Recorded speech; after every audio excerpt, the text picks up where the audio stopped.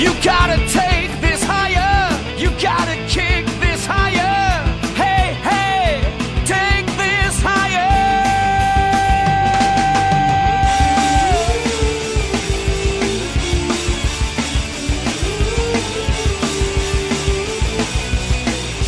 And on and on.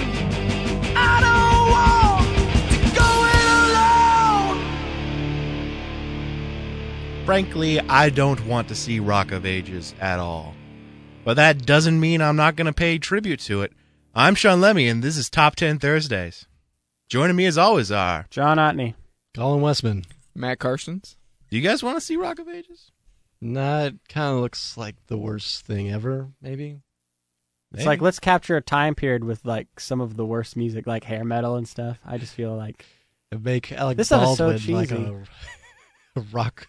Let's go see Tom Rock Cruise club butcher these cheesy classics. I don't know. I don't get it.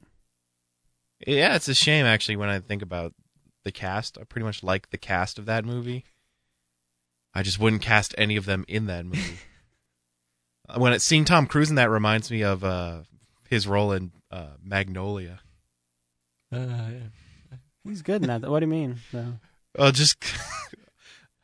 he's like, seems so cool, but I bet on the inside he's really sad.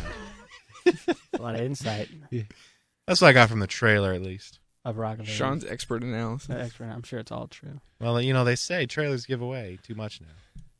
And if I was able to get all of that, I don't know where I'm going here. Anyway, we're talking about albums again, because Mad Men's season ended, and so it was time for another album list. Instead of doing the whole decade, we're doing the back half of the 80s, 85 to 89. Any reasoning for that? I guess it was just doing 1 year of the 80s was too difficult. I figure because Rock of Ages probably takes place in that latter half, right? Yeah, I think so. It's all based around Rock of Ages. Yeah.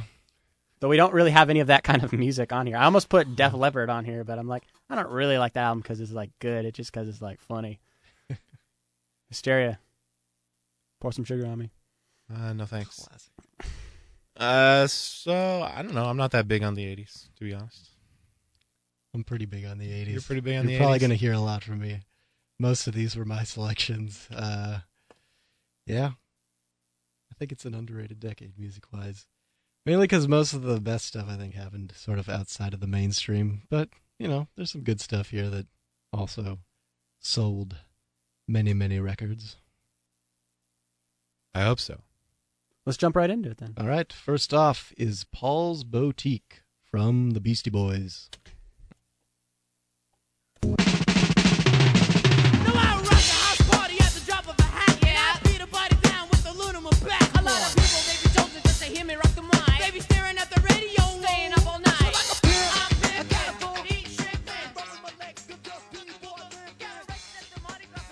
So, sampling has been a pretty vital part of hip-hop, even from the beginning. And then the 80s came along, and they were really the decade where hip-hop blew up.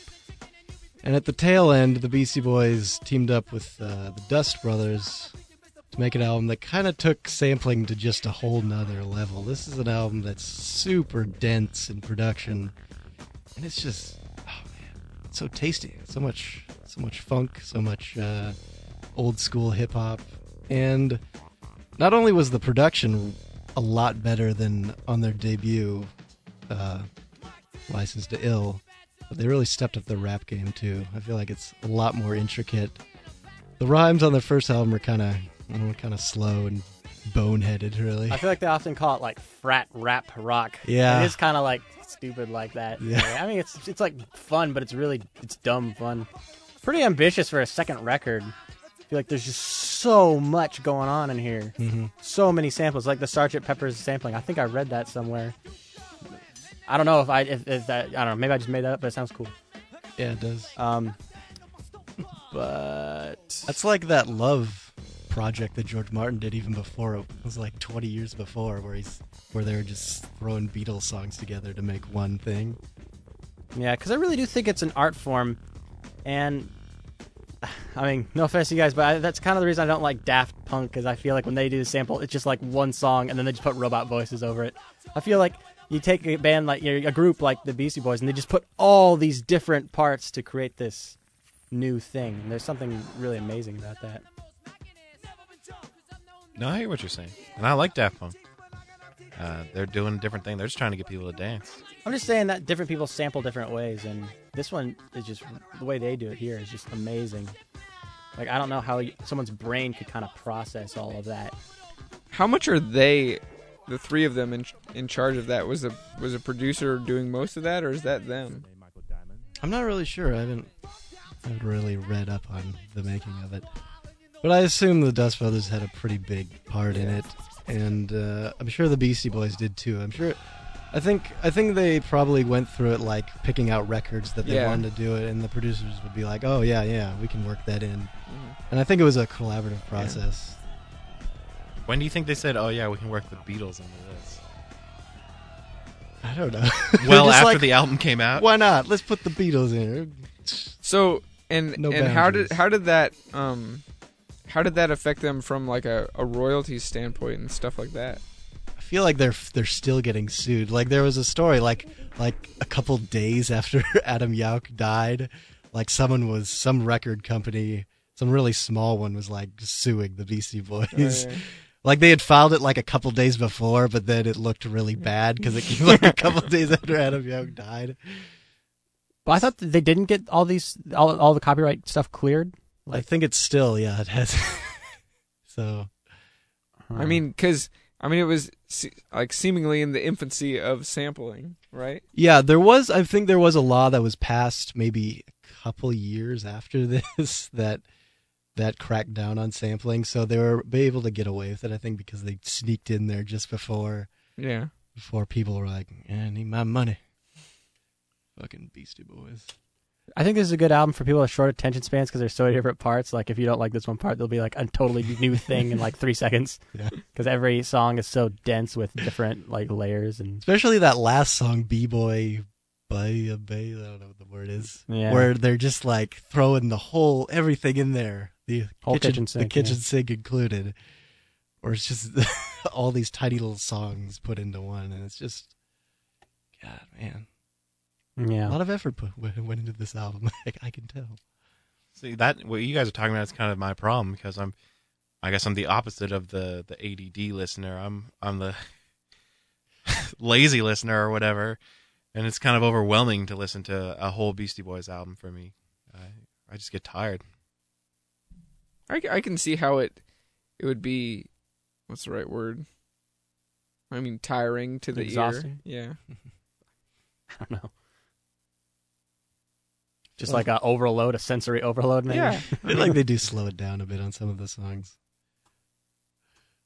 Beats are a little I mean, it's certainly not as accessible as maybe like the first album, but I think the rhymes are just so much better, and just what they're doing technically is just really amazing. So probably my favorite. Beastie Boys, right? Yeah, it's weird. I feel like most people go to License to Ill first before they hear any other Beastie Boys, but for me it was Paul's Boutique. And then I heard License to Ill, and I was like, this isn't that great. Well, I wouldn't say it's not that great. It's a lot of fun. I think it's a great record. Kind of fun, but yeah, I've never gotten into it the way a lot of people have. I just listen to all the singles. Works for me. That's how you do it. So I think it should be in consideration. Oh yeah, hugely influential. Gotta keep it. All right. So let's move on to another pretty sample-heavy album, 3 Feet High and Rising by De La Soul.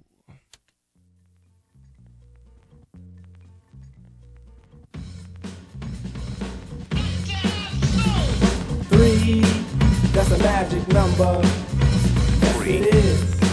It's the magic number. 3. Somewhere in this hip-hop soul community was born 3 mixed up in me, and that's the magic number. What does it all mean? Difficult preaching is posthumous pleasure. And if only you could, if only the listener could see the mad moves going on in here. How can you not be happy when you hear that song? Like, seriously, I just gotta dance. Like, no one can see me right now, but it just gets in you like Sean's that. working on the webcast technology. So. Someday. No, I'm not working on anything right now. I'm just getting sucked into listening to this. This is probably my favorite hip-hop album. in part because, when you think about all the hardcore rap that was popular in the 90s and the 80s, this doesn't fit in at all. It's just playful and fun and weird, and I love it for that. This is a hip-hop album I can listen to all the way through because it just makes me enjoy it. Which is what I look for in music, by the way. Enjoyment. Enjoyment, eh? Yeah. Sounds very unique. reasonable, I guess. It is nice to get that hip hop from that era that's like positive and optimistic, and not like "fuck all y'all" or something. NWA. I mean that's cool too. It's just a different thing, I guess. Yeah. It's just nice to get a break from some of that like "let's go kill some cops" kind of stuff. I think my only problem when I was listening to this album is that I feel like there's a lot of tracks that are just kind of, I don't know, like dicking around, like playing with stuff, The skits, you mean? And, yeah, like weird like radio type. Yeah, I guess sketches is the only way you can put it. And I was like, it's okay. I mean, it's not really funny. But I think I read somewhere that they were the first band to really do those skits on their hip-hop album. Well, that's cool. For me, I was like, it's okay. I was But- wondering that because I haven't. There isn't any other hip hop album I'm aware of that use skits. So thanks for answering that question. Because I feel like there's a lot of songs that are like experiments, and there's songs that are just like songs, and the songs that are just like songs are like always like really, really good. Like I Know is another one that I really like that's got the Steely Dan in there. That was pretty awesome. And there's a lot of tracks I like. I feel like there's a lot of tracks that I'm just like, whatever. It's okay. Yeah, that's kind of how I feel. But it was an interesting experience. Yeah. It's weird that you say you've listened to it. It's one you'll listen to all the way through, because I have probably listened to it all the way through, like, maybe twice.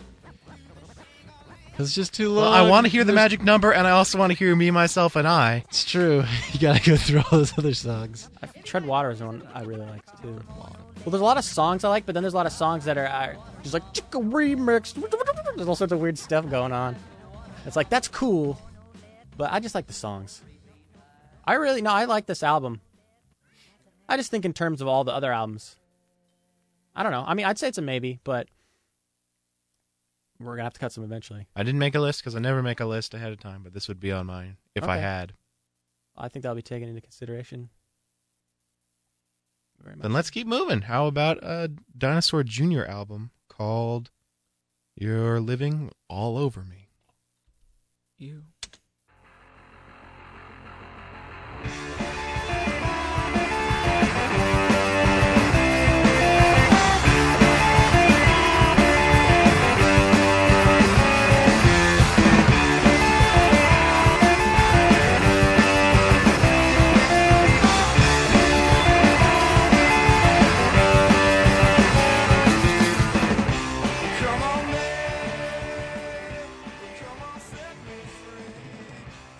So for a lot of the punk community in the 80s, it seemed like what they were always trying to do is get as far away as possible from the classic rock arena guitar solo shit.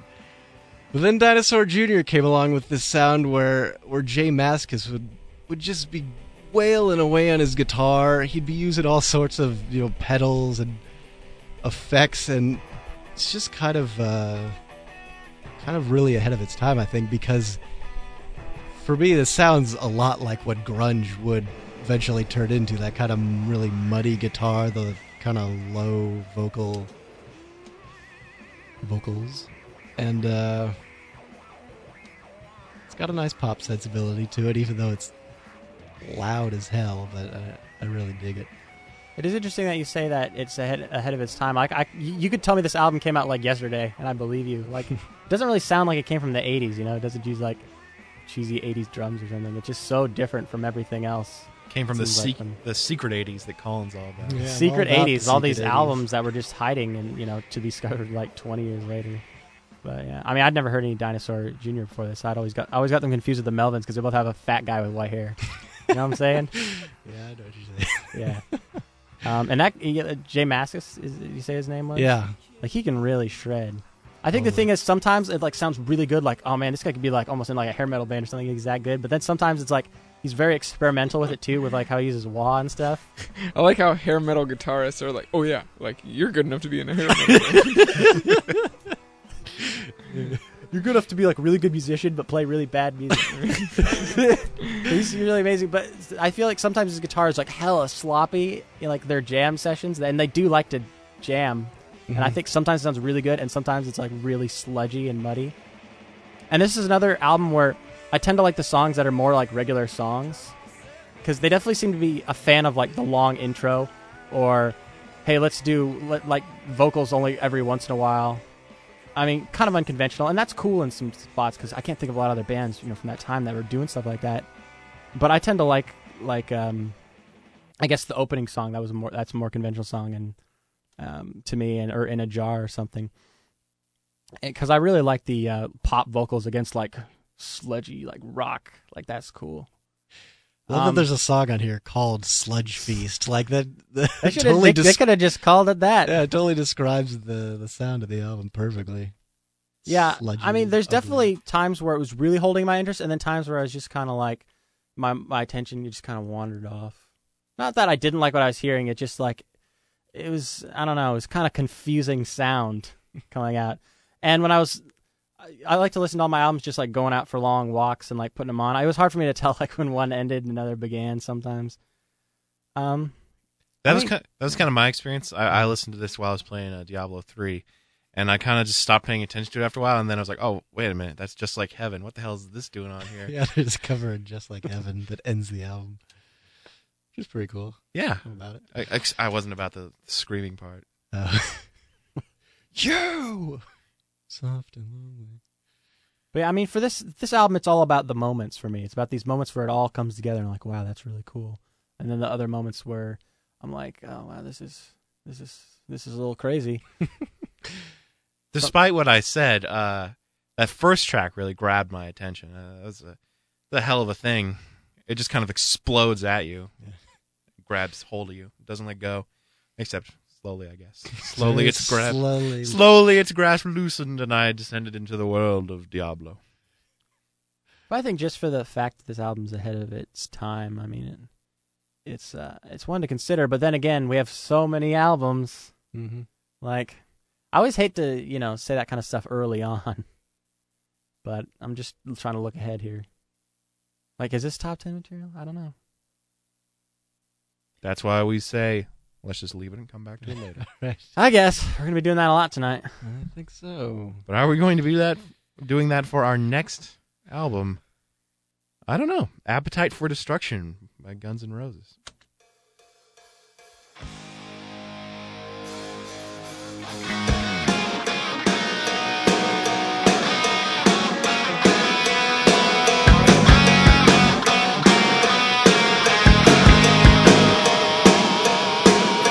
Loaded like a freight train, flying like an aeroplane, feeling like a space brain. One more Cowbell. Cowbell. I'm about to listen to this on the way home. Do you want to talk about it, or shall I? This album, I don't have anything to say, but I'm all But about it rocks. It's Yeah. like I mean, there were Slash is literally almost good enough to be in a hair metal band. That's all I'm gonna say. It's weird whether to even consider this hair metal or not. I mean, you look at all the bands from the late '80s: the hair metals, the Cinderellas, the Rats, the Well, that's Striper. the thing. Like, the Stripers, and this band came along and they just blew them out of the water. Like those bands were fucking like I don't even know. It's kid stuff compared to this. Guns N' Roses sounded dangerous. Like they sounded like they would fucking kill you. Like, you listen to this, you're gonna get a venereal disease. Yeah. But why? I mean, why is that? I guess it just, I don't know. It just, everything came together. They're just the quality of the musicianship and of the songwriting. I don't know why this, like, because I don't think I'd call this like hair metal. I just call this like hard rock. It's like just straight up rock and roll, pumped up to 11. it's like, I mean, you see them and it's like, you could tell that they were kind of part of the LA hair metal scene a little bit, like, but they just weren't good at it. Like, they were just too raw, like, because they all have long hair, etc. I mean, they fit in with the look, kind of, except they're dirtier. Mhm. Like, We're pretty enough. yeah, and they do, like, much more drugs than the rest of the hair metal community. Seriously, have you seen that Steven Adler, drummer these days? You can't even. He's like on all those celebrity rehab shows. It was like he got kicked out of Guns N' Roses for doing drugs. Like, how fucked up was that guy? Oh, man. Great drummer though. It always took me a long time to get into Guns N' Roses because I hate Axl Rose so much. I mean, mainly I just like hate him as a person. And initially I wasn't that into his voice because he's so high and shrill. But he's got the low part too. He does. He's got, It's and I kind of so got used to it. easy. Yeah. And like I remember when I was like in my teenage years, I remember listening to that for the first time. I said, "Oh, I didn't know they had another singer. Yeah. I thought it was a different person." He only has one pitch. You Yeah. know. No, he could go all over Yeah. But, the I mean, he's place. fine. And like Slash is so good, and just his parts are so memorable and classic. I mean, Sweet Child of Mine. I love it. It's like a circus kind of thing almost. That part. Never thought of that. But I guess. I don't know. Certain, I don't get it. It's like, I don't know. It's like circus music. Circus music rocked. I mean, when I first listened to this album a while That's back, that's the next level beyond hair metal is circus musician. That shit is just insane. when I first heard this album though, it was kind of just like, I can't wait till the next hit, you know. Yeah. But I think if a band rocks hard enough, it doesn't even matter how good the song is. Like, it's just as long as they just give it their all and bring that enthusiasm and everything. Because some of these songs, I'm like, whatever. I mean, they're pretty basic. They're pretty, like, whatever. But they just rock them so hard. And that's how I feel. No, I kind of agree with you. Yeah, it's like, Some some of it's these like this is songs, pretty, like, okay composition. Like Which if is, some other band was doing it, it wouldn't be that impressive. But Yeah. these guys just had the chops. I mean, you don't think of them as amazing musicians all the time, but they really did kind of work together in a really. I always wonder, like, Distinct way. how does a person like Slash get so good at guitar? You know what I mean? Like, I think he was more focused than you give him credit for. yeah, I understand that. I'm just thinking, like, it seems like a lot of people in that era, like, got really good at their instruments respectively. But like, I feel like it's more about just like, oh, I'm rocking. Oh, but wait a minute, I'll just be hella like classically trained at amazing guitar solos. I think they just lock themselves in the rooms and listen to records. I mean, that's what I always hear. Well, I try to do that. It never But worked. yeah, exactly. Maybe I'm not like- doing enough. Maybe the drugs do get you focused. I don't know. I think some people are just more. Yeah. It just comes to them easier for some reason, some magical reason within. Maybe Wow. they've accepted Satan into their heart. I don't know, because I have not done that yet. That's my next idea. Accepting Satan into your heart. Yeah. Good name for autobiography. Is that different from selling your soul to the devil? Yeah, Yeah. you're just choosing to follow him. So like your soul, you know, Which one would be better if you wanted to get better faster? selling your soul would be faster. Much faster? Yeah, Robert Johnson did that. It's like the next day. He You're ready set to the go. precedent. He set the president like back in the 20s or whatever. And it worked out for him, except that he died at like 26 or whatever. His music is kind of creepy to listen to. But yeah, back to Appetite for Destruction. I mean, It's definitely in. yeah. Is there another? Is Use Your Illusion even close to this good? The I've never problem even with like listened to it. I maybe listened to yeah. it once, and I was not The that What problem- about Use Your Illusion 2?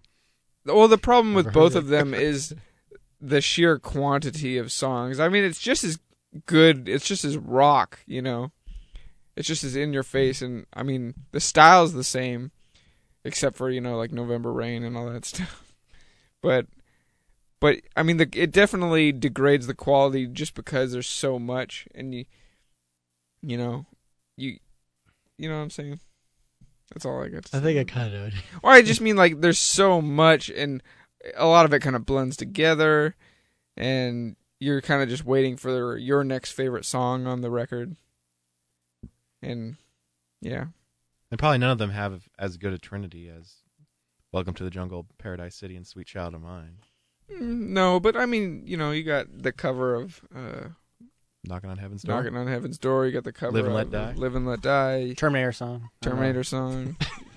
I personally love November Rain, but talked I'm about on it the before. record Yeah. saying I don't care for it. Yeah, it has its moments, but like the same as this record, it's got 3 or 4 good songs surrounded by like 20 more okay songs. Unlike this one, There's just a smaller sample size. Mhm.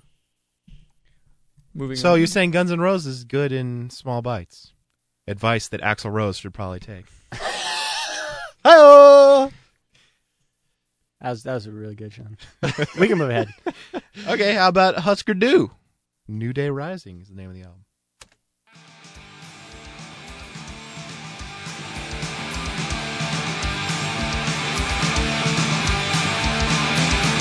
All these crazy mixed up wires are floating all around, making these assumptions bring to So here's an album that I'm really glad I stuck with it because I listened to the first song of this and I hated it so much. Yeah, I'm not that big a fan of the first song of this album, but everything else is pretty good. Yeah, it's pretty solid. Pretty great. Maybe, maybe the most mediocre first song of any great album, perhaps. Anyways, I was always into the Replacements for a long time, and for some reason, it never occurred to me to check out their Twin Cities brethren, Husker Du, who really did kind of have the same career trajectory as the Replacements. They started off as this really raw punk band, even rawer than the Replacements, because they were playing these songs that were just so fast, so loud. And yet, by the mid-'80s, they discovered actually writing songs. They didn't just go in there and scream their hearts out and play as fast as they could. They actually started writing these nice pop melodies and combining them with, these punk songs. And New Day Rising, I think, is kind of the perfect middle ground between that earlier punk sound and then later on when they got even more sort of poppy. Yeah. Yeah, I guess it's a little more melodic than the typical punk music that I associate with that time. Yeah. And that's kind of, I mean, Husker Du were huge in making that happen. The sort of transformation from the hardcore punk stuff in the early 80s. I mean, you don't hear harmonies like that in early punk. No, and Husker Du was, I mean, basically inventing alternative rock along with a bunch of other bands by, doing the pop stuff. Never really reached me, sorry. Oh, yeah? I think it's because Bob Mould, leaves his guitar on one setting, and it's this really high, distorted. It just doesn't agree with my ears. I mean, it's okay. I guess I prefer my punk more even poppier punk, or I don't know. It just didn't strike a chord with me, but I respect it. Maybe it was a big mistake that I started, I don't know, Zen Arcade, because it's a lot bigger. And Maybe. it was tougher for I me. don't know. I had a hard time deciding whether to put this one on or the album they did the same year, 1985, Flip Your Wig, which is, a little more poppy, a little more accessible than this one. But, yeah, I'm a big Husker Du fan. In the last couple of years, I've been, become pretty in love with them. Why don't you marry him, Colin? I would if I could, but they broke up like 20 years ago. Also, polygamy is illegal in the United States. It's also true.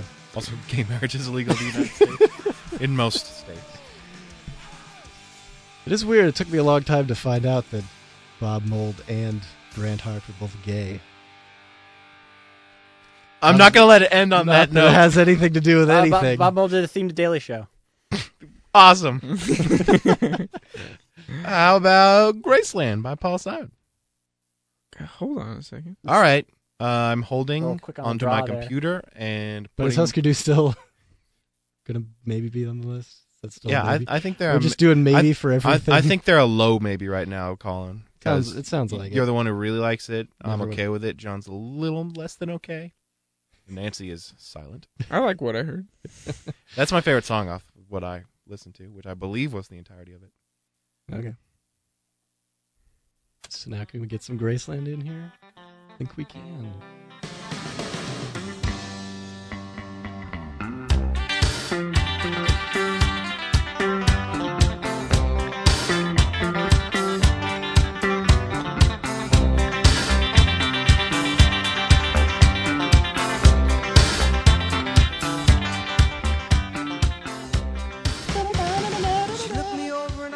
Grammy Award-winning album.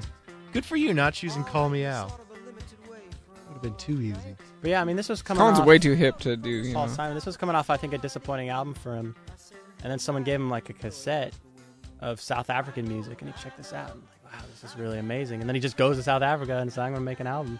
I was watching the Classic Albums DVD series episode on this like a week ago. And it's just cool how it all just started. He just jammed with all these guys and then take what he got from that and go back and they just work and make the songs. And there's just something really unconventional about them because they have that world feel to them, and I think that's really cool.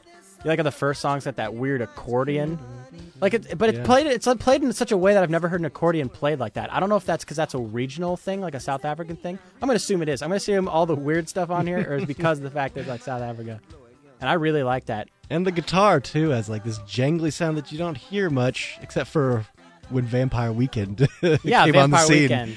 They totally sort of aped that guitar sound, which is awesome because it's a cool guitar sound. And I just think of, I guess it's, You Call Me Out, there's like the two bass lines going, like the wind. Like he just experiments with all these cool sounds. And it just doesn't sound like anything, there's nothing else like it. Yeah. I can't like make sound effects. I'm not that guy from Police Academy. I thought you were. Thought I was? Yeah. Well, All these years. All these years, our friendship has been built on all these lies. I think Paul Simon also said Graceland the song is his favorite thing he's ever done, which I guess I could believe. It's pretty simple actually, but I don't know. It's just real beautiful in a way. And I like all the African chanting stuff. I know some people might be like not be into that for some reason. Did this but lead to like a bunch of South African music being produced? I think it definitely led to more of like the world music craze. I think was a result of this. People were more about worldly influences, I guess. Isn't that kind of a bullshit genre? Yeah, it is. We have Yeah. there's different versions of metal music, and then the whole rest of the world just gets whirled. You got your one genre. Yeah, I don't know what they call it. It sounds different though. But no, I love this album. Songs are really catchy. The parts are really interesting. It's just like, how can you not feel good listening to this? Like, they're so vibrant, And his so lyrics are really optimistic. good too. I've always really loved Paul Simon's lyrics. Did you watch that documentary that just came out, Under African Skies? I thought you said you had. No. Well, No. I remember. Was this? 'Cause I just where, watched it, Where like- was it? Was it on TV or something? Well, I just watched it this weekend because I saw that it was on Hulu. Oh, because I did see the day I watched Classic Albums, there was like a documentary on TV, but I don't know if that was it. It could have been Could have another been. documentary because I guess don't it think so. I it's think there's the, that many. it must is it like an anniversary of this album or something? Yeah, it's like 35th anniversary. something. That doesn't sound right. That sounds like I don't know. Maybe. Well, it'll be a year late. Well, it was close enough. But yeah, so there's been a lot. I'll have to check that out though. Anyways, what I was getting at was Paul Simon said the musicianship was so good that I had to up my lyrical game. Basically, I tried really hard to make the lyrics fit the music as good as possible, and it does.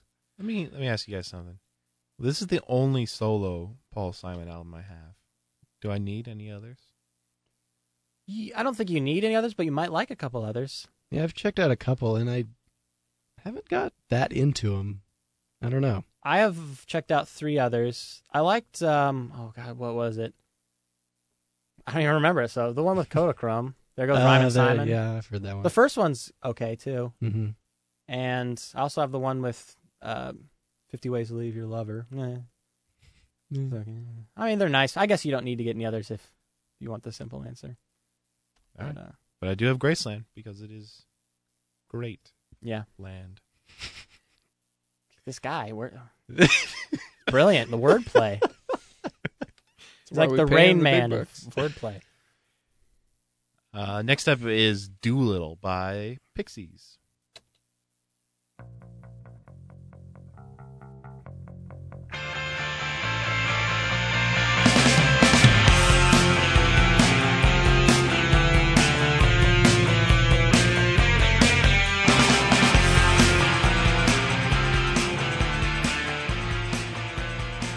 I had a life-changing experience when we bought this album in Rock Band. because before that, people had said, "Hey, you should probably listen to Doolittle. It's kind of like the foundation of all the music you like." And I was like, "Fuck you! That shit is so old. I'm not gonna listen." You're a jerk, son. That was all going on in my head. I would probably in real life, I was like, "Yeah, I'll get to it." I was anyway.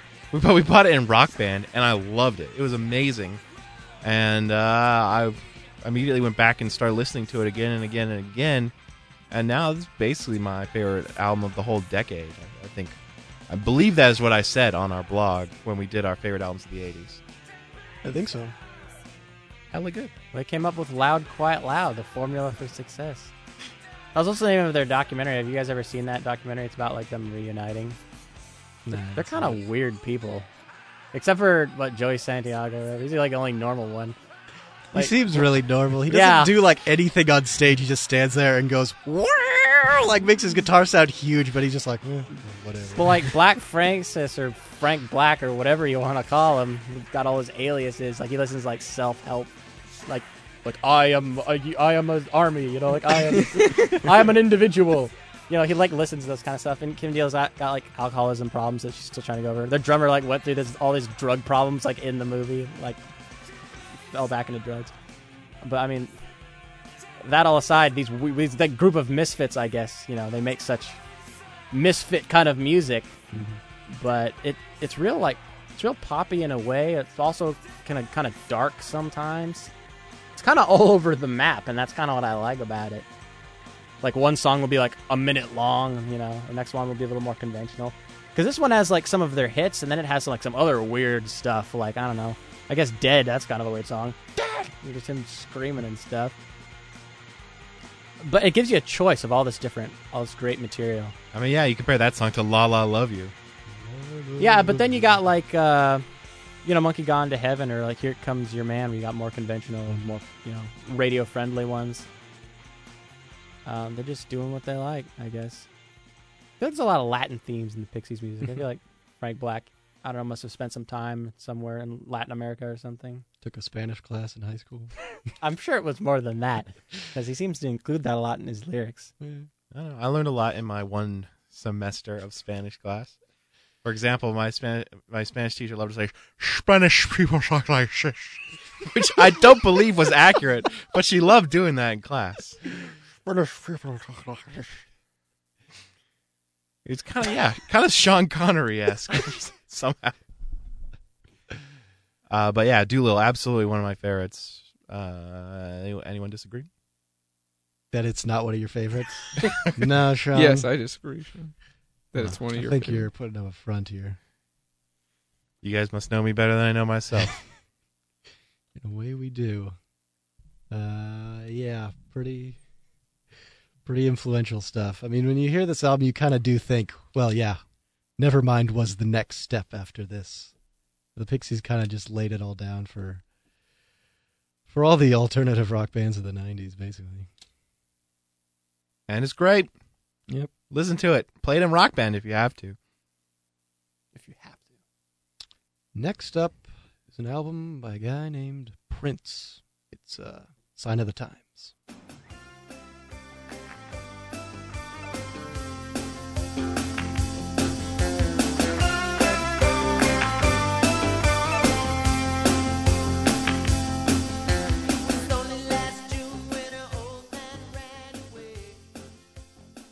So it's kind of hard to talk about 80s music without talking about Prince. He was kind of the huge icons of the decade in terms of popularity and critical acclaim.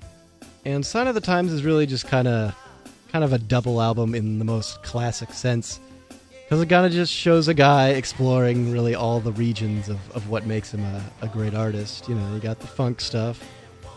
You got, some of the more straight-up rock stuff, like what we're listening to right now. You got the soul ballads, and it's all pretty great, I think. And I think Prince played basically every instrument on the album, which just shows how freaking ridiculously talented he is. Is he hair metal talented? I think so. You think so? I think so. He can play guitar pretty well. He can solo and stuff. I feel like he scaled back a little bit for this album on some tracks. Some of it, yeah. Which I find interesting because usually when someone does a double album, I feel like it's an excuse to be really self-indulgent and have huge orchestras and like just go nuts. And sometimes I feel like he's just like a beat machine and a cool little synth thing going on, and that's his song. That's all he needs. I feel like that's always one of the things that's really cool about Prince is he doesn't overdo it. He just does exactly what he thinks the song needs. Like how when Doves Cry on that other another album doesn't have bass or something, it just wasn't working. It doesn't need it. It just needs what it needs. And but there's some songs on here that I really like. I wish you played Housequake because that's definitely my favorite track. It make it like it's like old video game music, which I really like. I feel like it could be the theme to like one of those old like NBA games or something, like on the menu music. That beat sounds a lot like Hollaback Girl. I don't know if like what's the story there though. Maybe. I was like, am I crazy? Am I the only person that thinks that the beat to that sounds like the beat to Hollaback Girl? And I was like looking on Prince forums. And like a guy's like, I think it looks like, sounds like Hollaback Girl. And I was like, fuck you, you suck. Like, Prince fans are some of the meanest people I've ever seen. Did you say that? I didn't say that. Someone else did. So I'm like, someone else is thinking that, and then they got ridiculed for it. They got crucified by the Prince fans. They be trolling. They're beheaded by the Prince community. I don't know. Didn't Prince sue his fans or something? Because they're trolling? Because they were like putting his stuff on the internet and he didn't like that. Yeah, he doesn't seem to like, people messing with his music, I guess, usually. Some of the tracks on here I'm not as crazy about. Like, actually, this one I think is kind of cheesy. Really? Yeah, I like the funky ones. Like, I like those a lot. Then there's some other ones that they seem more cheesy 80s to me. I guess okay. But it's I not just my like thing. when Prince sounds happy. To me, that's like I like this song. I like it when he's like sultry, like bullshit. Bullshit. You know what I'm saying? Yeah, I know what you're saying. Housequake is my track. That's the jam. We'll listen to that once we're done here. All right, well, You know what I just remembered was Prince. When George Harrison died, they did that tribute for him at the Rock and Roll Hall of Fame, and Prince. They played "While My Guitar Gently Weeps," and Prince just owned it. Like the whole back half is just him soloing, and it's ridiculous. And he throws his guitar away and does all sorts of crazy things. I love it when he does that, when Prince goes on TV and reminds people that he can shred. Like, oh yeah, I forgot. And that was one of my favorite YouTube videos in the beginning of YouTube. And I went back to it recently, and the hell of comments like, "What the hell is Prince doing? He's such a jerk." Like, what the hell's that all about? people talking about Prince on the internet are just like it's a touchy subject, Sean. You'll probably sue them. Find a way. All right, well, Is this another maybe? I think this is on it. It's on it for me. You like this one? Yeah. You've heard it? Yeah. Okay. You should maybe say stuff when you've heard it out. Because I assume that you haven't heard any of this. Why? I don't know. I'm sorry. Shit's getting real over here. Just keep it loose, Well, like Prince. we're going to have to get a little serious for the next one. Takes a nation of millions to hold us back. Public Enemy.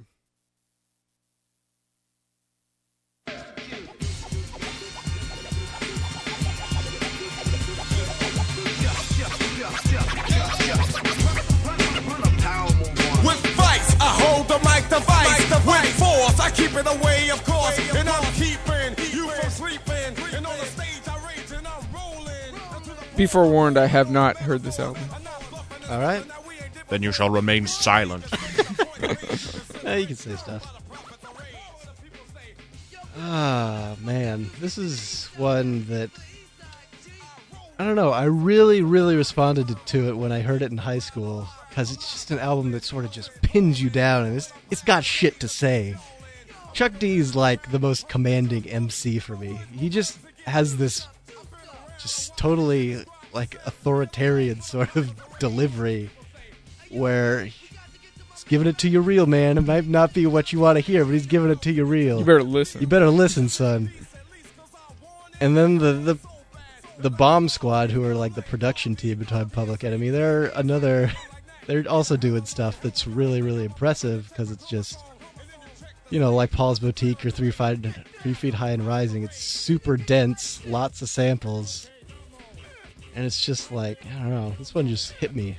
It was louder than a bomb, to quote Chuck D.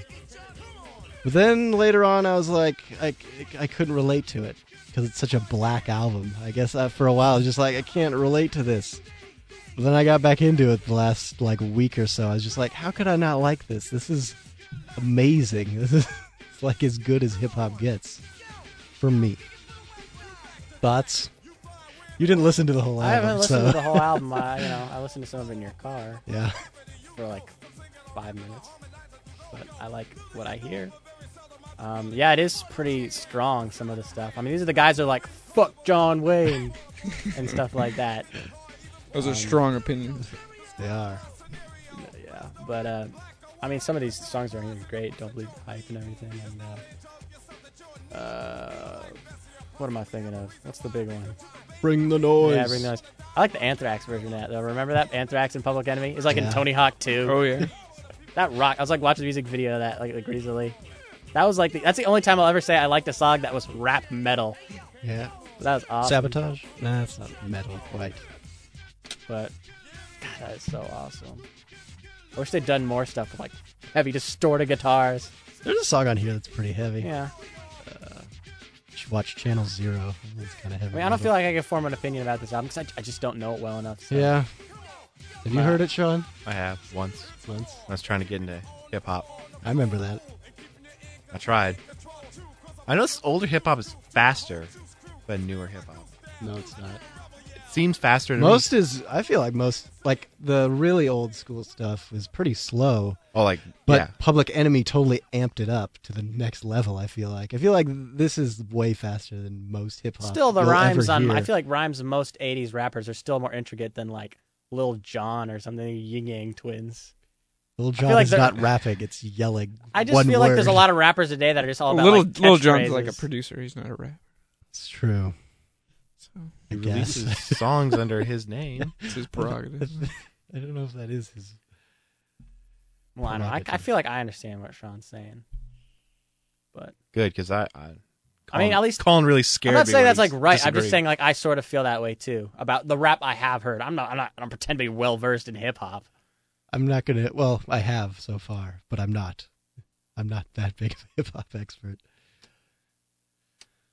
So how do you feel about this album? Do you want me to make the list?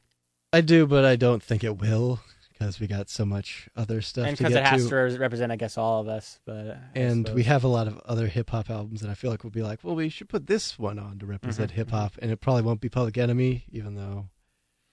I think probably outside of our group, like qualified critics, they'd probably say this is the best hip hop album on our list. But it's just not one that appeals to 3 of the 4 of our tastes. I mean, not we all love the second track, of course, the one you didn't even choose to play. Well, I'm just not mainstream enough for you, Sean. I'm sorry. Okay, so we can bump it. Our first bump. Bumping. Wow. Okay, so moving on with hip hop, an album that came out a couple years prior to Takes a Nation, Raising Hell from Run DMC. This speech is my recital. I think it's very vital to rock Around. That's right. On time. It's tricky. Here we go. It's tricky to rock around. That's right. On time. It's tricky. It's tricky. It's tricky to rock around. That's right. On time. It's tricky. I'm really surprised you chose this song, Colin. It's very Yeah, mainstream. It is. It's so danceable. Well, it's not as bad as My Adidas. It's not a product placement song. I didn't choose Walk This Way. I mean, they didn't write my ideas in product placement. They like Adidas. They like it. It just happens to be all about Adidas and how cool it is, you know? I will choose to believe you. Have you seen the music video for It's Tricky?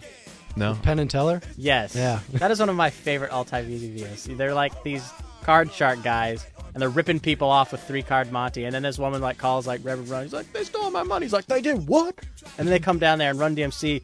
They're like, they're winning, and Penn and Teller are like, you're taking all our money. Like, how can you know? How it shows to be like you. And then they're like dressed like Run DMC and they're all dancing. And at the end, there's like some concert in Japan. Run DMC's trying to go on stage, and this Asian guy's like, "Oh no, you're not Run DMC. Oh no, that's Run DMC." And Penn and Teller are up on stage, and J Master J's like, "That's tricky."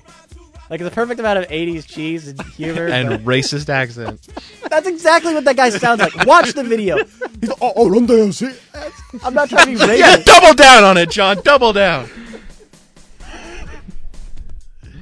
That's what he sounds like. But yeah, I feel like this was like the gateway album to like make hip hop accessible. I guess for white people or just for everyone, you know. It was the gateway hip hop album for me. I think this was the first hip hop album I ever listened to, ever bought. And I guess a lot of people would sum that up and walk this way, which I don't really actually care for on this. I mean, it's okay, but I just don't like Aerosmith, so that's not one of the tracks on this album that I'm really into. But like we're talking about, It's Tricky and My Adidas and You Be Illin'. Just like the heavy like rock beats and the guitar. It's like rock rap. That's cool. Kind of like the first Beastie Boys album, but maybe I guess not as immature. Yeah. I mean, it's still like really fun and catchy. I mean, what's the song really about? It's tricky. It's tricky to rock a rhyme. Like, that doesn't really mean anything, but it's just fun. And that's how I have fun when I listen to this. I guess- hope everyone else does. I guess you could think of It's Tricky as like a precursor to all these songs in the hip-hop genre that are just like, I'm so great, look how great I am. Because it's kind of just talking about, look how difficult it is to rhyme. Yeah, they're just saying, hey, if we screw up, just it's all right. It's pretty hard to do this, so We're trying our best up here. yeah. It's not easy, it's tricky. Well, I feel like that's what most hip hop is. Even the old stuff is just Like- like talk about how awesome they are. Yeah. But the weird thing is that kind of disappeared is a lot of early rap is MCs talking about how awesome their DJ is. They're always rapping about Jam Master Jay. Public Enemy's always talking about Terminator X. But now you don't have that. It's nice to get people talking about someone else being awesome. Spread the love. I want to hear like an indie band like that just writes songs like their drummer. yeah, it's like Chad is the best. Chad is the best. I just can't imagine like any like people singing about like that's the weird thing about to go off on a tangent, the weird thing about rap to me is like it takes place in like reality. Yeah. You know what I mean? It's weird to think about like other songs. It's, Like, is there any hip hop album where anyone's like inhabiting a character other than themselves? Yeah, or like Yes, The Masked Rapper. trapped in the closet. Touche. Oh, he got you there. Chick and mate. But yeah, I like that. Rabbit about like your rap mate. I don't know what you call it. Your rap sidekick. I think rap mate is the Rap right mate. word. My friend Todd gets lots of chicks. My they beat like buddy. him because got a big dick. I don't know if it Trust me, I've seen it. Trust me, I've seen it. That's like the other guy. I'd tell John to do his inappropriate rap. I don't know if it's even good for the internet airwaves. Oh, the rap I was doing either? Yeah, I don't off know the where air. that came from. You want me to do it right now? No, Okay. No, this is fun for we the have audience. we have standards on this. Maybe As we much just talked about some rapper's dick. you did. Hey, Sean seconded that it. was an imaginary rapper. It wasn't a real dick. It could be anyone's dick. Okay, but back to Run DMC. I just like how they go back and forth too. Like every other word. That's what I like about some of the older raps. Sometimes it's just like every other word they switch. It's like to rock a rhyme. That's right on time. They just go back and forth like that, and that's so cool. Like they just were on the same wavelength. It's really awesome. I mean, I don't know if this is my favorite rap album. It's definitely one of my favorites, which is probably like out of 4 or 5 or something. But yeah, it's a lot of fun. I think anyone can enjoy it. Like for people that say that I refuse to listen to any hip hop, I say at least give this a shot and see. If you don't like this, then yeah, but could be the gateway drug. it opens you up. Next thing you know, you're listening to The Chronic and shooting up neighborhoods. Growing increasingly embarrassed that you're white. Oh yeah. That's So a big much so part. that you just want to fade away, disintegrate. Like the next album, Disintegration by The Cure. We don't pay you enough. Sure.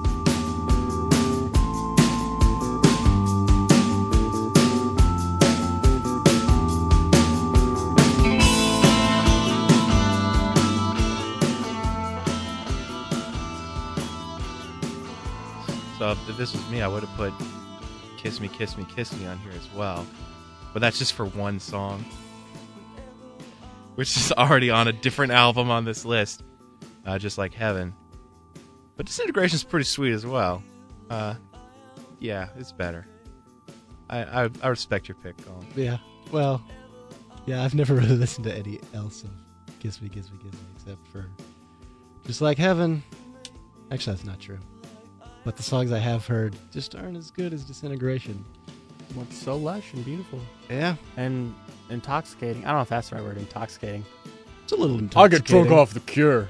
No, they'd be like, I get drunk off the Cure. I live in my parents' basement and wear dark makeup. Anyways, What do you do for a living? That's what he does for a living. Yeah, that's his life. he lives it. Yeah, but you say that like he makes money off that. Unless he's a prostitute, Sure. like a transgender prostitute. A niche prostitute for those goth inclined Johns. Going into this album, I was a little worried at like the length, but Pretty it's amazing long. how the time just kind of flies by on these tracks. I don't know why that is. I don't know. It just You these just kinda really get lost beautiful in it. parts that just build. And the guitar sounds he always finds are so good. And there's always I feel like there's always like a wall of them or like a bunch of them going on. And he chooses his synths wisely. It's very easy to choose cheesy 80s like synths. I mean, I think when I first listened to it, because, you know, like in high school, I was a big Bright Eyes fan, still am, and I thought, I need more whiny singers. So, you know, I went to Disintegration because of South Park's recommendation. And, but at first I thought it was like way too 80s. I was like, it took me a while to get into it just because I couldn't get over the 80s-ness.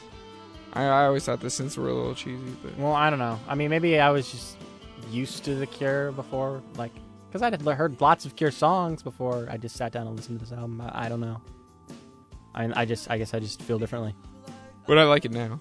So, Yeah. it took me a bit. Took me a while too, just because, you know, it doesn't have any big hit singles. Yeah. Well, it kind of does, but every song's like 8 minutes long, Yeah. and a lot of them don't even like have a chorus. Like Robert Smith just kind of comes in with these verses that are kind of more just like accompaniments to the Yeah. instrumental work. It's not really taking center stage as verse, chorus, you know, whatever. That's a pretty cool approach, I think. When a song is called Untitled, is it actually untitled or is it named Untitled? I think it's named Untitled. I don't feel like there's a definite answer. I mean, sometimes. I think it's called Untitled. I don't think you can get away with a song being untitled. The song doesn't have a name. You just can't. Well, I could imagine it because I feel like when we record songs, Colin, most of your songs don't have names. I could imagine you just deciding on never giving it one. I would never do that. But if I Okay. did, I'd be like, this song is called Untitled. It's not Untitled. You just say that on the song. Yeah, You, that's like, that's the introduce- intro. Listen up. This song's called Entitled. You don't listen to it. I like Robert Smith's lyrics a lot, too. I mean, I don't think they're too whiny or anything. I actually think they're pretty good. Pictures of You is one of my favorites. Oh, yeah. He's talking about how I can almost believe they're real, but then that's like all he can feel and stuff. Like, that's really cool, actually. It's really I didn't mean introspective. that like he's whining. I just meant the tone of his I didn't voice. say I wasn't. You know, I just think people usually see him as whiny Yeah. because of the image. Yeah, and the tone of his voice, I think, which I Yeah. like. Mm-hmm. I think it's on. It's definitely on it for me. Yeah, for me too. All right. Is This Top- is going to be Top a 15. long deciding of the list. Yeah, it's gonna be tough. Or maybe not. Who knows? We'll see. So I've got some ones in my Well, it'll be head. 3 a.m. by the time we get to the end, so people will be just like, whatever, I don't care anymore. But thanks to the magic of podcasting, it'll be over whenever you want it to be over. I love you, audience. Just like I love the next album on our list, Psycho Candy, by the Jesus and Mary Jane.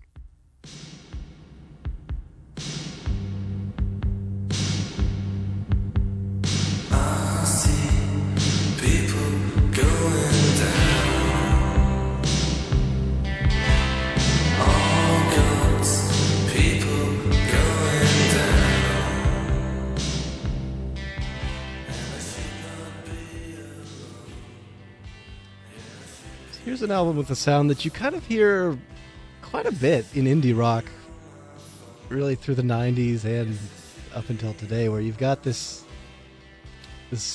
strange dichotomy of just super, super poppy songs. I mean, this is straight up Phil Spector, Beach Boys melodies, but then you just drowned them in a wall of noise, and I think that's just really cool sounding, and the Jesus and Mary Chain definitely created something really unique for its time. Some songs took me a while to kind of get through all the fuzz and feedback, but I think really when you look at it, each song is pretty well constructed. I can definitely see the influences in a lot of bands. Like, I can tell this is an influential record. 'Cause I don't know, it kind of reminds me of like a little bit of Black Rebel Motorcycle Club or just other bands, like they must have listened to this record. I think the songs are really good. Just the thing is, I have trouble getting past all the noise. Like, I think it's the third track, Taste the Floor. There's like this one part where it's like a chainsaw is making love to a blender or something. I remember I was just walking, I had to like rip the headphones out because I had it up pretty loud. I was like, ah! I would much prefer this album if it was just stuck to ambient. Like the distortion and stuff is just too. It doesn't sound good to me. Like, it's too much for me. But I like the songs a lot. I don't like the production. I don't agree with some of the choices they made. I mean, even the first track I really like a lot, Just Like Honey. But I feel like some of the guitars sound kind of shitty. Like the what they decided to go with. It's kind of I have mixed unfortunate feelings. that we got to listen to this in the era we got to listen to it, the era of digital music. Because I bet if you listen to this over the radio, it wouldn't bother you as much. Because everything's going to sound a little bit staticky. Maybe. Yeah, but I don't think it was intended to be listened to over the radio. Yeah. Maybe college radio. College but- radio? That's the only radio I listen to, guys. Then you would have been real cool in the 80s. Yeah, but no, when you make a record, you're not thinking, oh, this is going to sound awesome on the radio or like on the FM. Some whatever. people were. Britney Spears. Not from a production standpoint, though. They're Britney not. Spears producer was. That's what he said. He said Britney Spears will sound good on the radio. You're not making a good case when you're comparing the Jesus and Mary Chain to I see Britney where he's going with Spears. it, though. I don't think it's. I think some artists do go for the single, but Yes, I don't. I it's think true. most. Well, no, most no, don't. but I'm saying not the single. I'm not saying. I'm just saying the production. Like, oh, this sounds kind of shitty, so people won't notice when it's on the shitty radio. Right. I definitely don't think they said, well, our music sounds shitty, so let's target shitty listening places. But are you saying shitty like the song is a shitty song, or shitty as in? I'm saying our tastes are used to very clean, crisp digital recordings, and hearing static is more jarring to us than people who grew up listening to music on the radio. Yeah, but when they listen to it on vinyl, it sounds very pure. I mean, vinyl sounds much, I'd say, purer than digital. That's true. So, But I still, I imagine most people listen to music on the radio more often than they listen to vinyl. That's just me. That's my imagination of what life was like in the 80s when 8 tracks existed and that was a thing that made sense to people. I remember cassette tapes. I remember listening to Spice World on my brother's cassette. It was terrible. Those are terrible times. I don't know what you're talking. I only remember about listening to Macarena by Alvin and the Chipmunks. So. That was the better version. Anyway, I like Psycho Candy. I could live with it not being on the list. I probably could too. Yeah. It's just one of those ones that, I like a lot. Figured it was worth mentioning. And we already did that. Fully. So we could totally move on. Mentioned a lot of 90s music as well. Okay. How about Tim?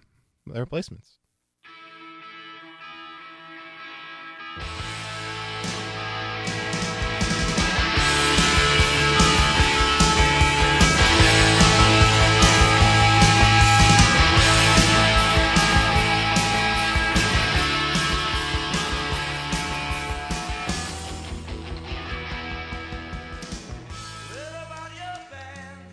So you talked about Doolittle being one of your all-time favorites. This is definitely one of my all-time favorite albums.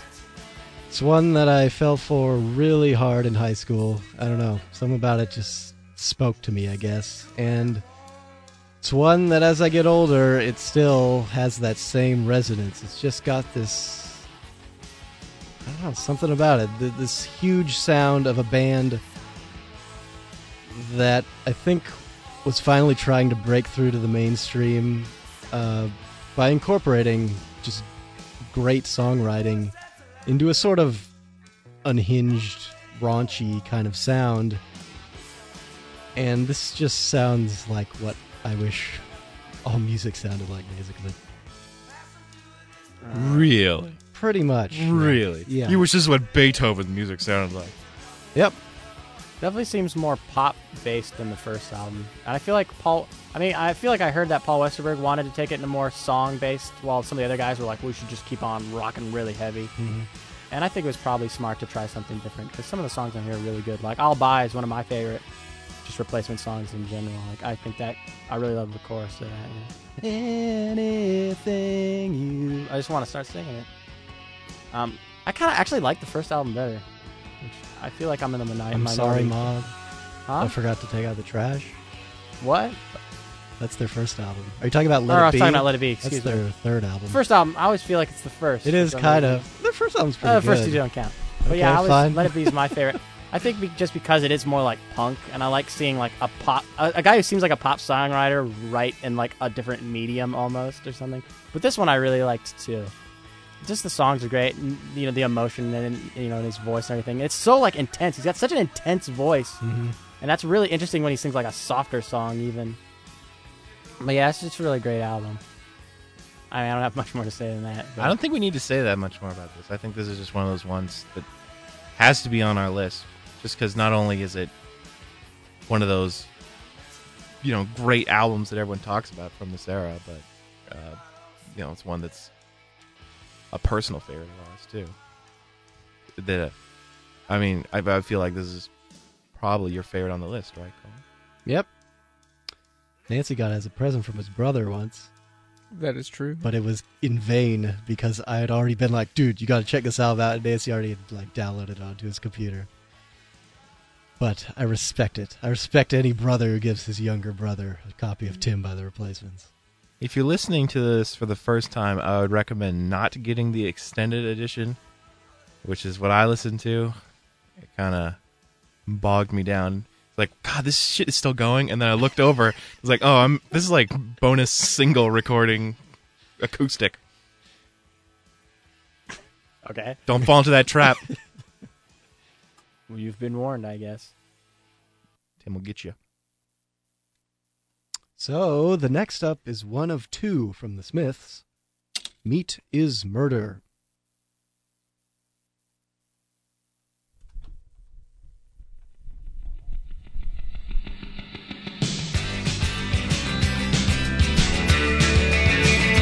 On the day that your mentality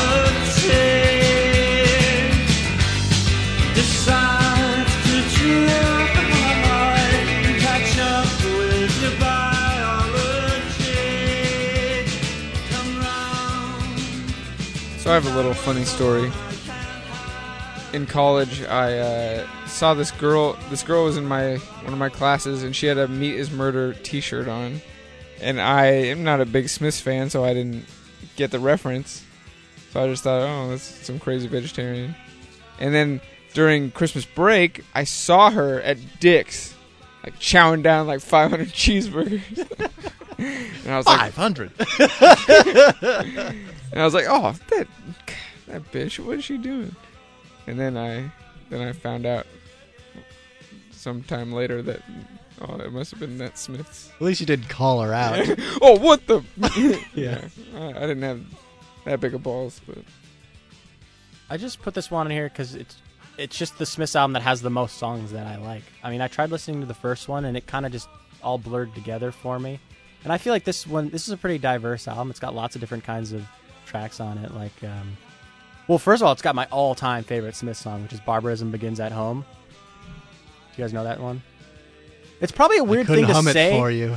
I Don't, don't. don't. It's like hella funky. It's like something that I totally wouldn't expect for them. And it kind of just sums up why I think Johnny Marr is just so awesome. Because it's like funky, but he's kind of playing rhythm and playing lead at the same time. Because that's what I feel like in those bands where you just got guitar, bass, and drums. Your guitar player basically has to be two people. And like he totally holds it down. That song is like 7 minutes long of just one part. It doesn't even have like a chorus or anything. And it's just so... It just so flows together. You know, of course, Morrissey's doing like his unruly boy, just like soaring over it.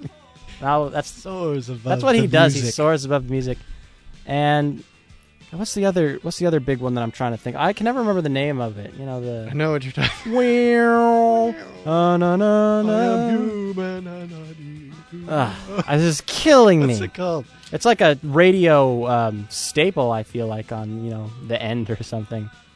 It was one of probably the first Smith songs that I knew, but I've never known the name of it. How Soon Is Now or something? Or... That's it. Yeah, and just got like such cool effects. A lot of the songs on here I feel like are pretty long, but they just have all this texture to them, and they just really go places. But I mean, the thing is, with most of the other Smiths albums I've heard, I just feel like there's not enough variation in the song styles, and I mean maybe that it just it appeals differently to different people, and this album appealed to me just because of those differences, but. I know most people like the other Smith album more. I do.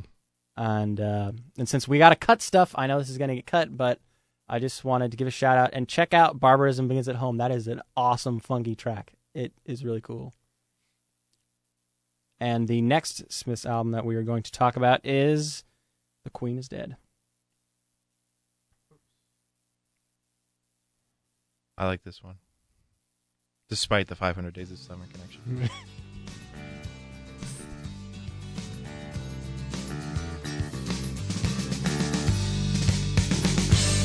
Dreaded sunny days, so I'll meet you at the cemetery gates.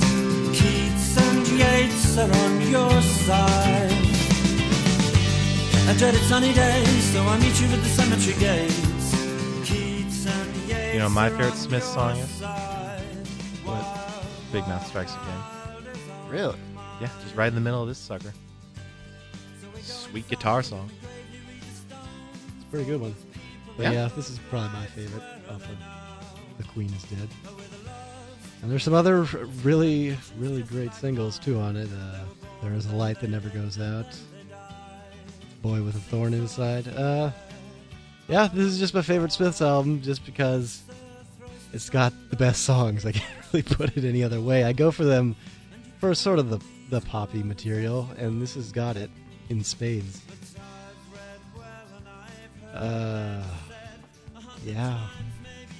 So is this the one where they're like, "Hey, you like the Smiths?" Yeah, if someone's like, "Hey, you like Smiths?" Oh yeah, Queen's Dead. Oh yeah, Yeah, we're hella cool. hella cool. But they're right. That's the terrible thing about it. They're right. I don't know. There's one Smiths albums I like, and it's The Queen is Dead. It's the one that sounds the way I want the Smiths to sound in my head when I think of the Smiths. And I totally know what you mean when you say that. I think you sound crazy. I want them to sound like this in my head. I don't know. And I recognize that my vote on this probably doesn't matter because I don't really like Morrissey and I don't really like the Smiths. But I do think this album is pretty good. It's just I'm not that into anything else they ever did. So I kind of leave it to you guys. Do you think this is on the list? Yeah, definitely. Well, I'd say no. That's because I gave you my 2 cents about Because the we other can't one. have Beat His Murder. No, We can't- I'm just saying I like an album better that's not going to be on the list, so logically I wouldn't want it. That's just the truth. I mean, Okay. I like Meet His Murder because it's like I was saying, it's like experimental. Like I like this, okay, I just not as much, and yeah, I mean, I don't see it on the list personally. So do you want to take it off? Yeah. Asking Sean. Yeah, I could live with it. Well, Sean said he'd leave it up to us guys. Oh, well, okay, fine. Sorry, Smiths. Next up, another British band with a very guitar-y based sound. The Stone Roses with their self-titled debut.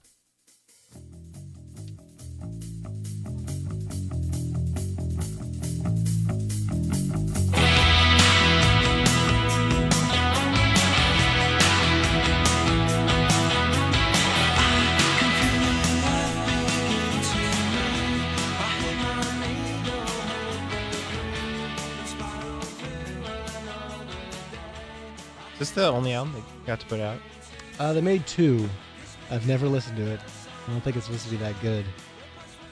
They were just kind of one of those bands that like arrived on the scene with this sound that was pretty unique and really like fully formed.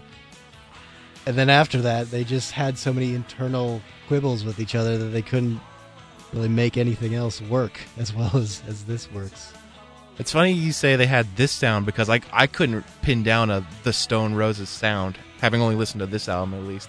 I feel like you almost get the entire arc of a band's career in the course of one album. I mean, from track to track, I think they sound pretty different. You don't? You think it all sounds the same to you? Well, I kind of hear what you're saying. I think eclectic is the right word. It is quite eclectic. I mean, I feel like they kind of put together a lot of like different British types of rock music. Yeah. You know, it's got the It's definitely classic British pop. It's got the British invasion stuff. It's kind of got what the Smiths were doing with guitars.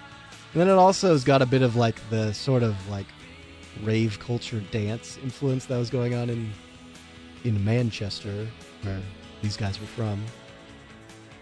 So yeah, it's got a little bit of everything. Yeah. I forgot everything about this album. Sorry, I just blurs altogether for me. It seemed fine. You do what you guys must. I have no input. I'm sorry. I feel like I didn't even listen to it. I did, but I guess it just didn't strike a chord with me. Seems nice though.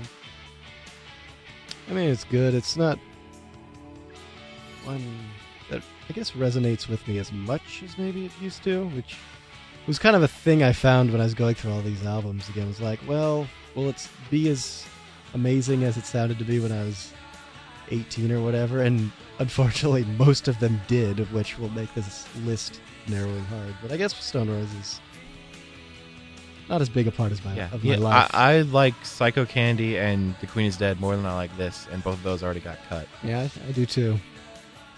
So, out of spite, I guess, let's take this off. Who are you spiting? I'm yourself? not sure. I guess. Next up is Tom Petty with Full Moon Fever.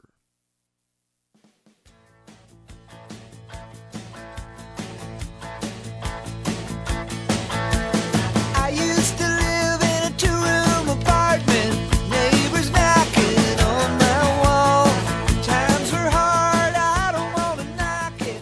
I don't miss I like that this song had 4 hit songs and you refused to choose any of them. I just think it's funny. What's the fourth? Free Fallin', I Went Back Down, Running Down a Dream, Facing the Crowd. Facing the Crowd. That was a hit? Yeah, I wasn't familiar with that one. Well, I mean, I like Tom Petty a That lot. was a hit. So much that I'm going to go on record. I like this better than Damn the Torpedoes, which people usually say is his best album. So Tom Petty fans, come after me if you must. I like this one On the better. forums. On the forums. Fuck that guy. Shoot a torpedo at his house. Tom Petty fans have built a torpedo. So, yeah, the question is, who's more aggro? Prince fans or Tom Petty fans? I'm going to say Prince fans, baby. Prince fans. Probably, because they got to deal with being sued all the time by the guy they worship.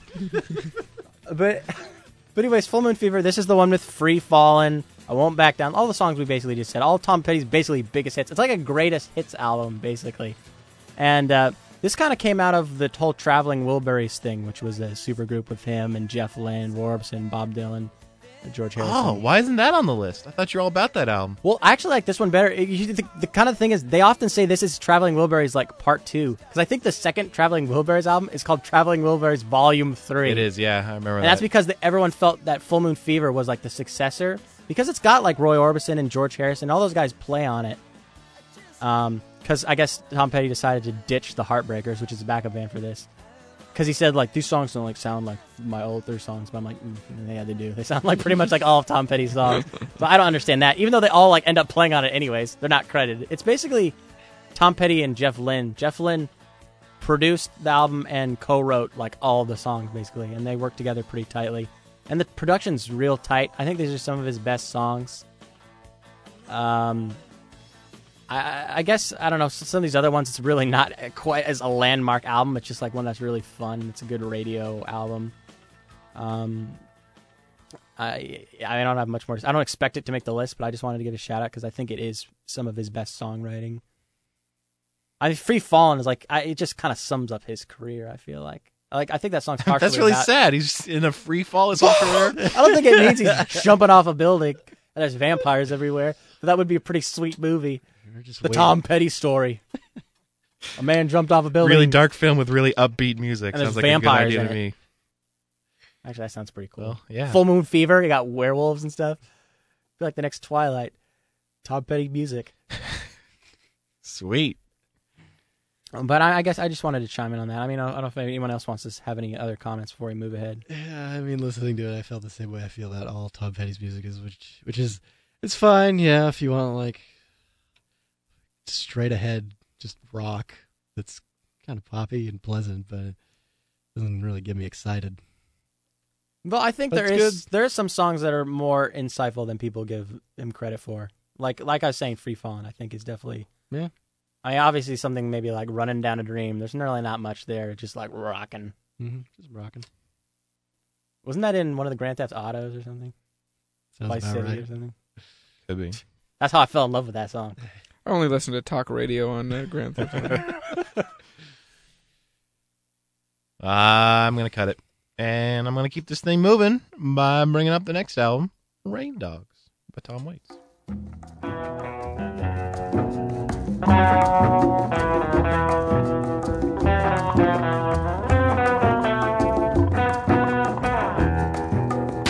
Edna Million in a drop dead suit.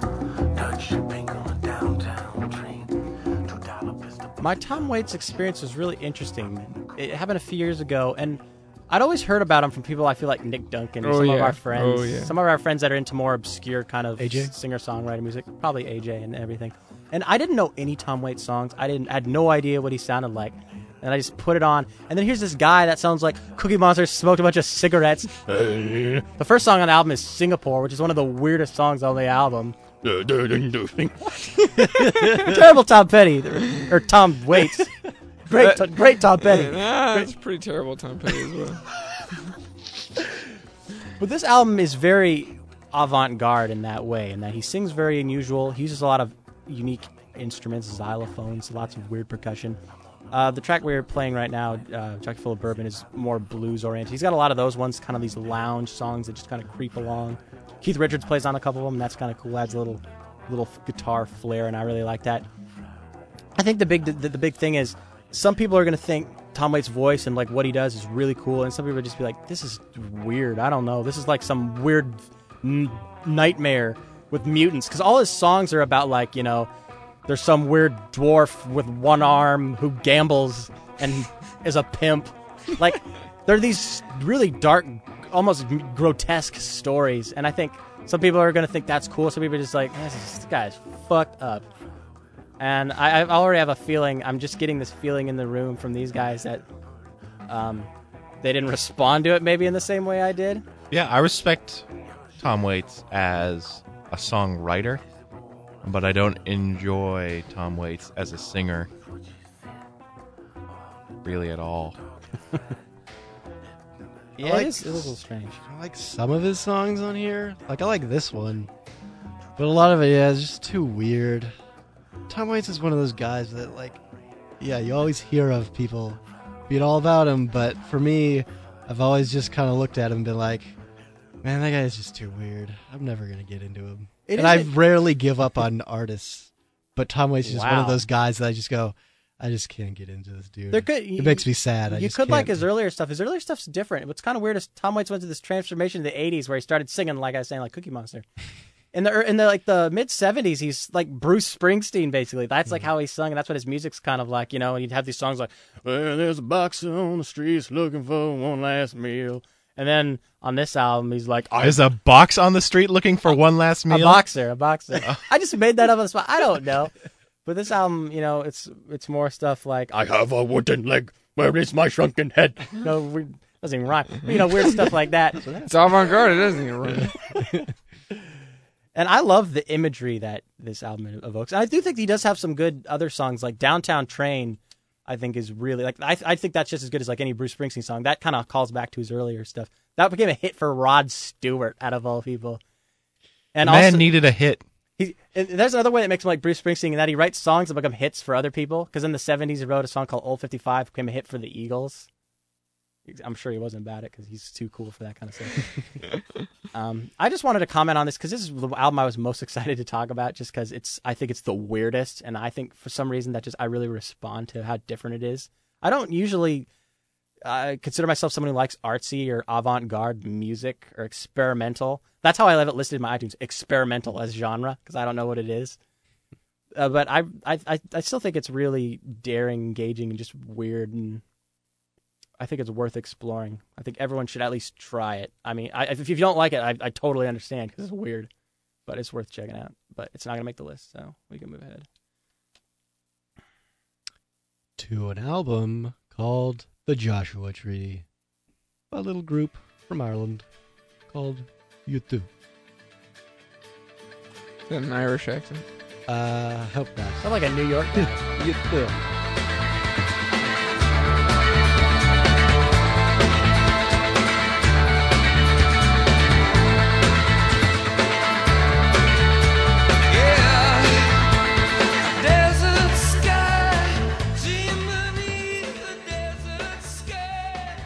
So this is, in my opinion, the first great U2 album, maybe the greatest U2 album. I mean, first 4 tracks on here.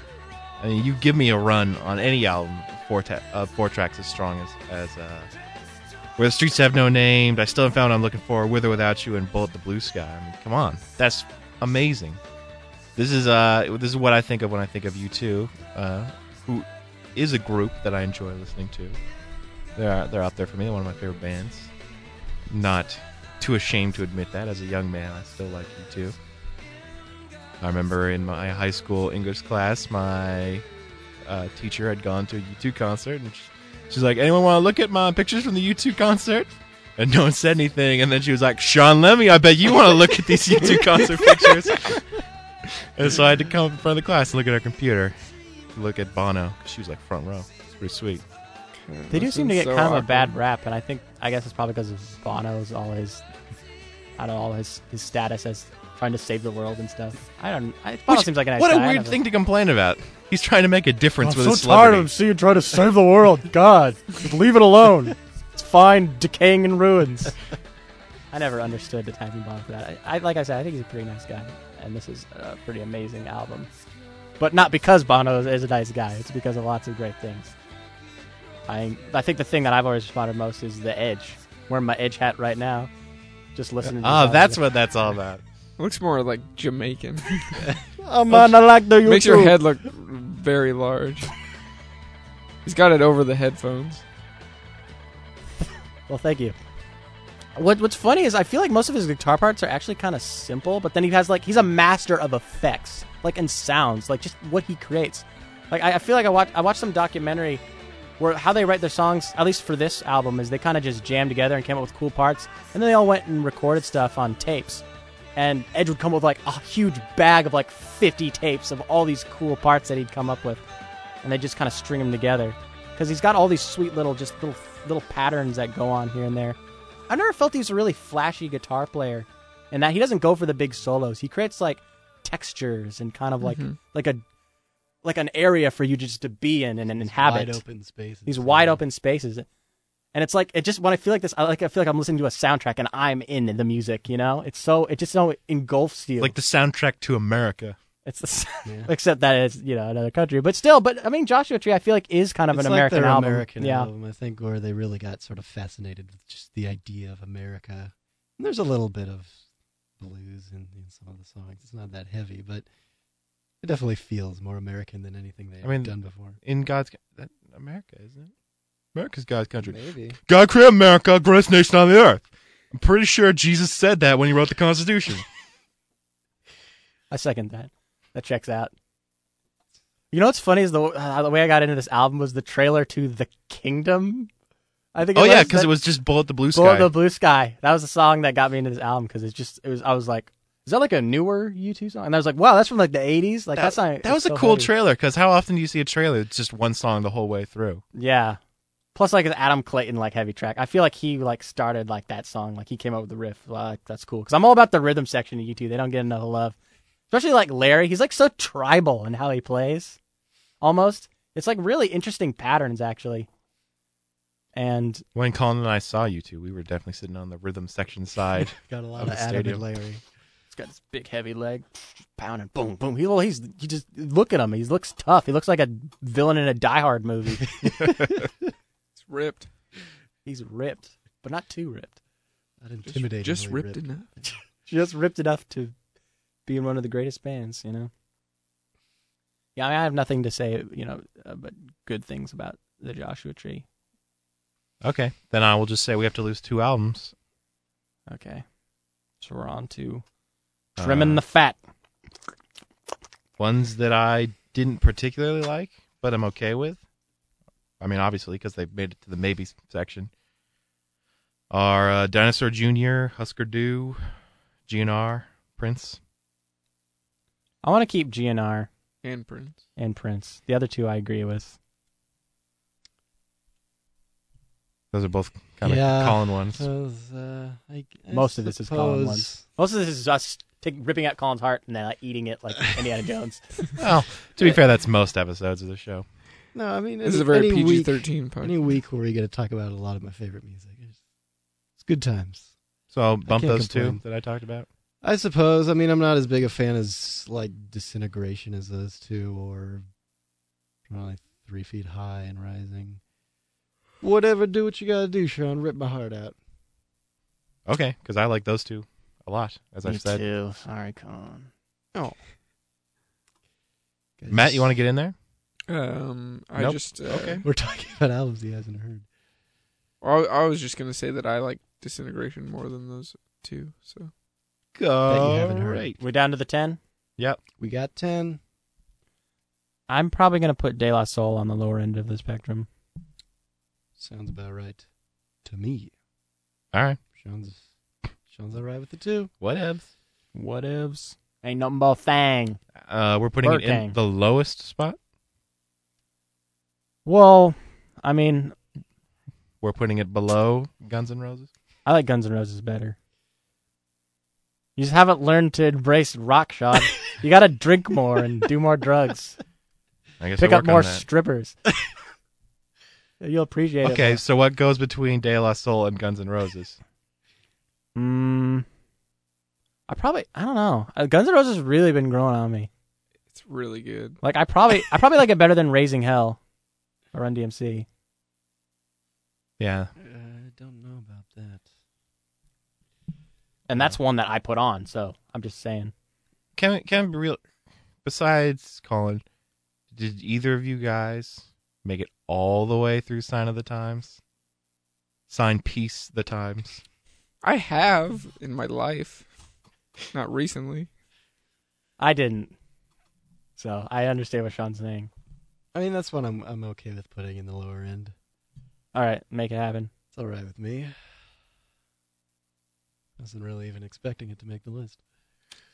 Well, too bad. Because I like Housequake. Where do you guys think Beastie Boys is on this? I don't know. Be pretty high for me, but I don't know about. There's still a couple you before guys. it, definitely. No. I need to do another gut check. I know Colin loves Tim. How do you guys, honestly, how do you feel about Tim? I feel like Tim should be kind of high. Yeah. Okay, I'm fine with that too. I think it definitely should be above Guns N' Roses. I'll agree with that. Stop. Shit. Okay. Look, that's I just feel like you're going out of your way to. that's the one give some that pot I shots at I Guns want N' to get it Roses. in there so I can put better albums above it. So what do you think should go next? I just don't think there is any better albums than Guns N' Roses. That's the best, Sean. That's fine. So tell me which is the I can't tell. least So- best of the ones left on the list. So why is Joshua Tree 10? No. Joshua Tree's not on the list yet. Oh, You're looking at the. I'm looking at the wrong side. Yeah. Okay, I got you. I'm still looking at Raising Hell. Yeah, for me, the next one would be Disintegration or Raising Hell. How about Disintegration, then Raising Hell, then Guns N' Roses? How about Raising Hell, then Disintegration? Yeah, I don't give a shit. I think I'd be okay with that. I think Sure. Disintegration's better than Raising Hell. Probably. I mean, I don't know. They're so different. I never thought I'd have to compare those two Compare the albums. Cure and Red DMC. Oh, it's too bad they never worked together. Just so you guys know, if I put Guns N' Roses in the next spot, it misses the top 5. Well, you keep bashing it, so I Look, feel like we gotta just, you know. I Give it to me 5. I Sean. respect this album.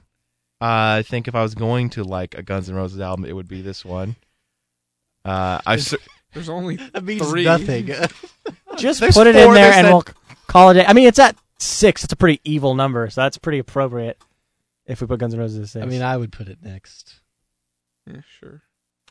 What? It's fine. Whatever. For me, yeah, next would be the I Batch feel or like Graceland. I feel like I know what you guys are talking about. Like, oh yeah, but then whenever I go back and listen to it, I'm always like, oh, this fucking rocks, man. It's so awesome. Do you think next would be Graceland? So let's just say that. Yeah, Okay. for me. So Appetite for Destruction or Graceland for number 6. Well, Graceland's definitely better than Appetite for Destruction. Says John. Colin? Yeah, I'd take Graceland over it, Yeah, me too. even if it is old people music. Seriously, I feel like all people that go to Paul Simon concerts is like 75 years old. My first memory of that album was my junior high art teacher would put it on in the background when we'd be doodling our little chalk drawings or whatever. Yeah, I've never thought of it as a cool album. But the But it's- songwriting's so good. Kind of So music. good. My dad turns up on the radio when it comes on. Yeah. It's because that's the only way he knows how to listen to music. Yeah, maybe. You could have I something never there. considered that. His record collection isn't that big. Ooh. So these next 4 are pretty huge. I mean, it's Tim for me. I know it's not going to be Tim for you. No. Paul's Boutique for me. Yeah, that's what it would be for me too. I'm fine with that. So let's make it happen. All right. So you got 4? You know, then I got to lay it down at this point. Then it is Tim for me. I'm sorry. Mm-hmm.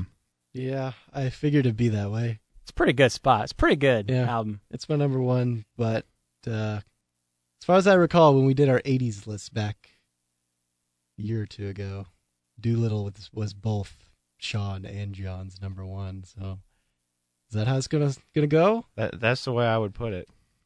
What do you mean with the final list? Yeah. Because I've been kind of going through some things now where I'm thinking it may be Joshua Tree I mean, I like Joshua at number Tree better 1. than I feel like that Doolittle. makes more sense, actually. I would like Joshua Tree. Yeah, I'm totally fine with that. I love. Okay, Joshua let's Tree. do that then. All right then. So Tixie's Too at 2, Joshua Wow. Tree at See, 1. we thought this would be all painful. It wasn't that bad at Well, all. the bottom half was kind of painful. Sorting off. Trimming the fat. That's me taking scissors into like someone's guts. I'll just presume it's Axl Rose. So, our top 10 albums of the late 80s, 1985 to 89. Number 10, De La Soul, 3 Feet High and Rising. Number 9, Prince, Sign of the Times. Number 8, Run DMC, Raising Hell. Number 7, The Cure, Disintegration. Number 6, Guns N' Roses, Appetite for Destruction. Number 5, Paul Simon, Graceland. Number 4, The Beastie Boys, Paul's Boutique. Number 3, The Replacements, Tim. Number 2, Pixies, Doolittle. And number 1, U2, The Joshua Tree. Well, I don't think we'll be seeing Rock of Ages this weekend, but if you do, you can go ahead and post your review of it in the comments section of this episode of the podcast over at mildlypleased.com. I know I'll be interested to see what you think, and keep listening. We'll be back next week with another exciting list. Thank you, everybody. Goodbye.